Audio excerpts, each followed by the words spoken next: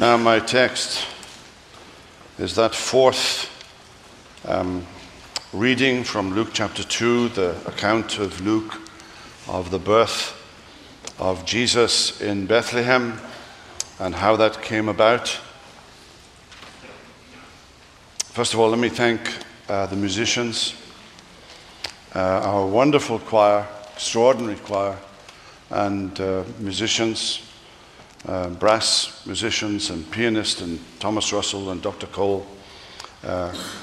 Lots and lots and lots of hours of rehearsal in the fall, in November and December, to sing in these 4 Advent Sundays that we've had some of the most fabulous music that you can ever hear. And it's so easy to take it for granted, but on behalf of the congregation, and especially on behalf of myself, thank you for all that you do to make worship such a pleasurable thing, a joyous thing. Thank you. And you'll notice that in the bulletin it says homily, and in Presbyterian world that's code for short. So I have 4 things to reflect on as we think of the story of Luke and the birth of Jesus. Now, Luke, first of all, was a historian, and what I want to say, first of all, is that this account of the birth of Jesus in Bethlehem is historically accurate, reliable, and dependable. Luke, in the opening verses of his gospel, he dedicates it to a man called Theophilus. Inasmuch as many have undertaken to compile a narrative of the things that have been accomplished among us, just as those who from the beginning were eyewitnesses and ministers of the word have delivered them to us, it seemed good to me also, having followed all things closely for some time past, to write an orderly account for you, most excellent Theophilus, that you may have certainty concerning the things you have been taught.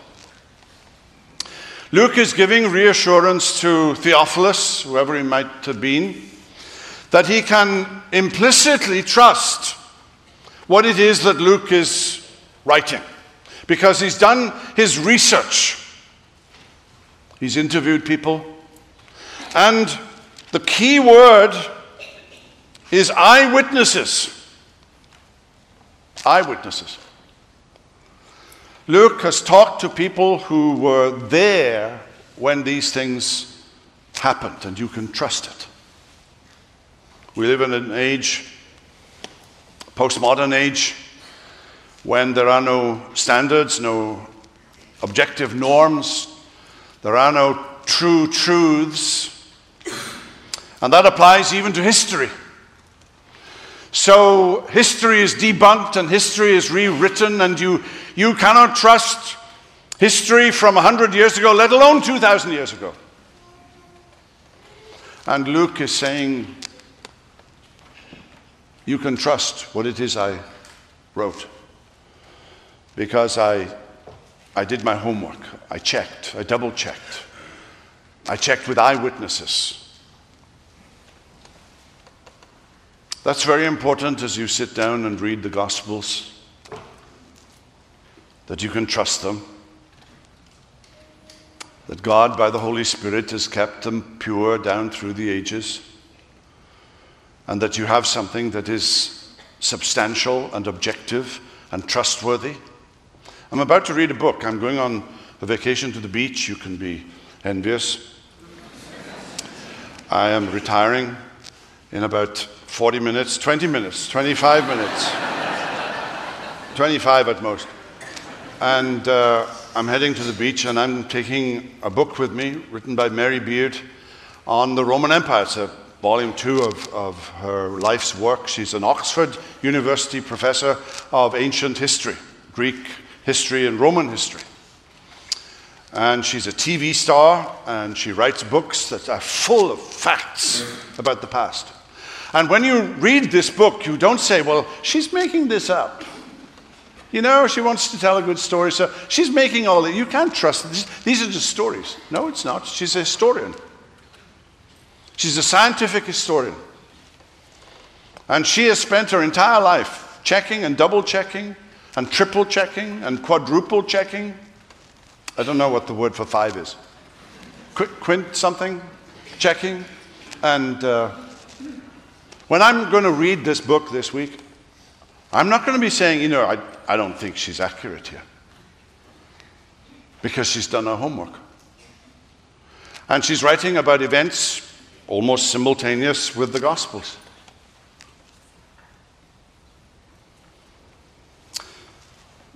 What is written here concerning the birth of Jesus is historical and trustworthy. And that's important. And it's important for you college students who are coming back and your college professors are telling you otherwise. That you can read your Bible, you can open your Bible anywhere and you can trust it. Secondly, Luke makes a big deal that Jesus was the son of David. That he was the son of David. He's born in David's city in Bethlehem. Now, there's a man here by the name of Caesar Augustus, the emperor of Rome, and before it became a republic. And he was the man who defeated Antony and Cleopatra at the Battle of Actium in 31 BC. He ruled the world. That all the world should be registered for the purposes of taxation. This is about death and taxes. He thought he had the whole world in his hands. There was nothing of any consequence beyond the Roman Empire's borders. 700 years before Augustus was even born, there was a prophet by the name of Micah who prophesied that Jesus would be born in Bethlehem. 700 years before. When Augustus issues this decree for registration to send everyone back to their own city, under the logistics and administration of the Roman Empire, little did Augustus realize that he was a pawn in the hands of God. That he meant one thing, but God meant another. He meant taxation, but God meant the birth of a Savior, whose name was Jesus. God is in the big things, and he's in the little things. It's the doctrine of providence. And I've said many times from this pulpit and elsewhere on Wednesdays in Jackson Hall that when you believe in the doctrine of providence, you can go to sleep at night. That God orders all things together for the good of those that love him, that he's in charge, that he's sovereign. Well, the third thing is that Jesus' birth was ordinary. Well, that may shock you. Don't I believe in the miraculous virgin birth? Yes, but the birth was ordinary. It was the conception that was a miracle.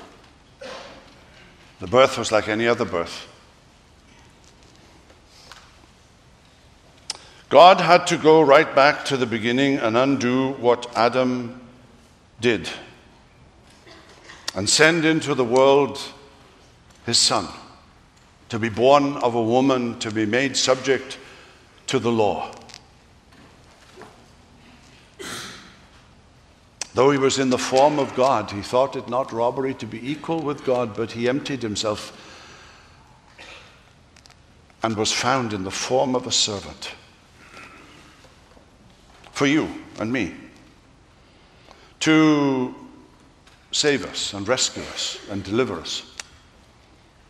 That through faith in the finished work of this infant child lying in a manger in Bethlehem, we may entertain the assurance of heaven and glory and eternal life.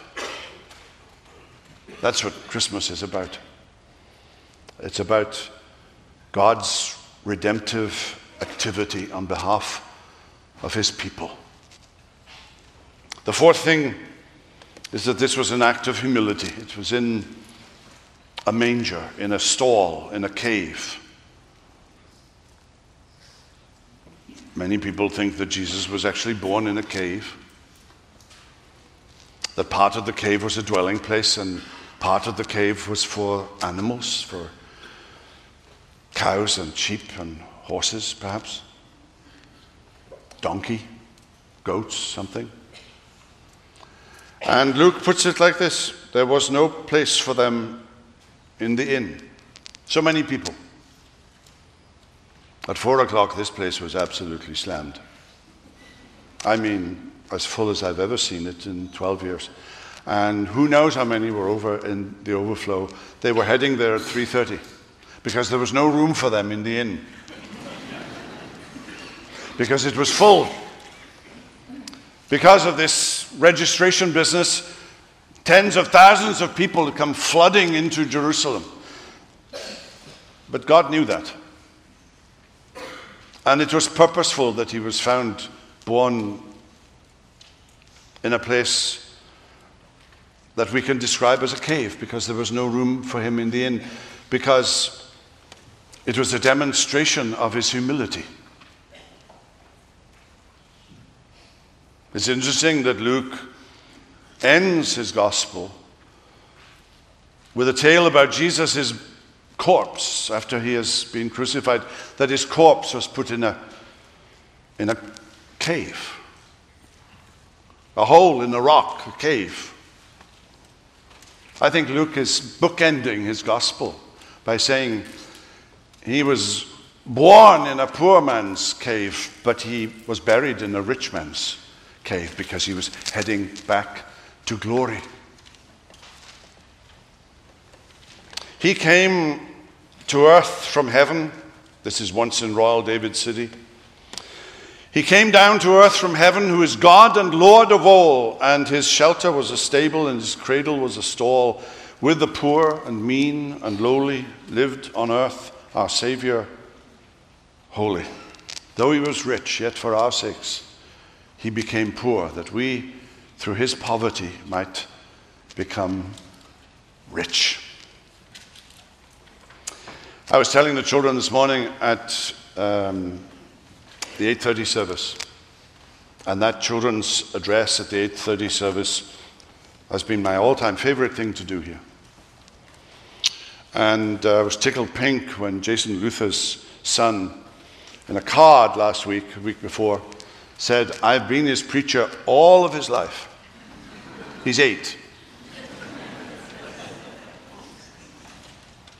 I was telling the children this morning that if you have Jesus, you have everything. No matter what the difficulties, no matter what the trials, no matter what the future holds, if you have Jesus, you have everything. It's the greatest gift imaginable.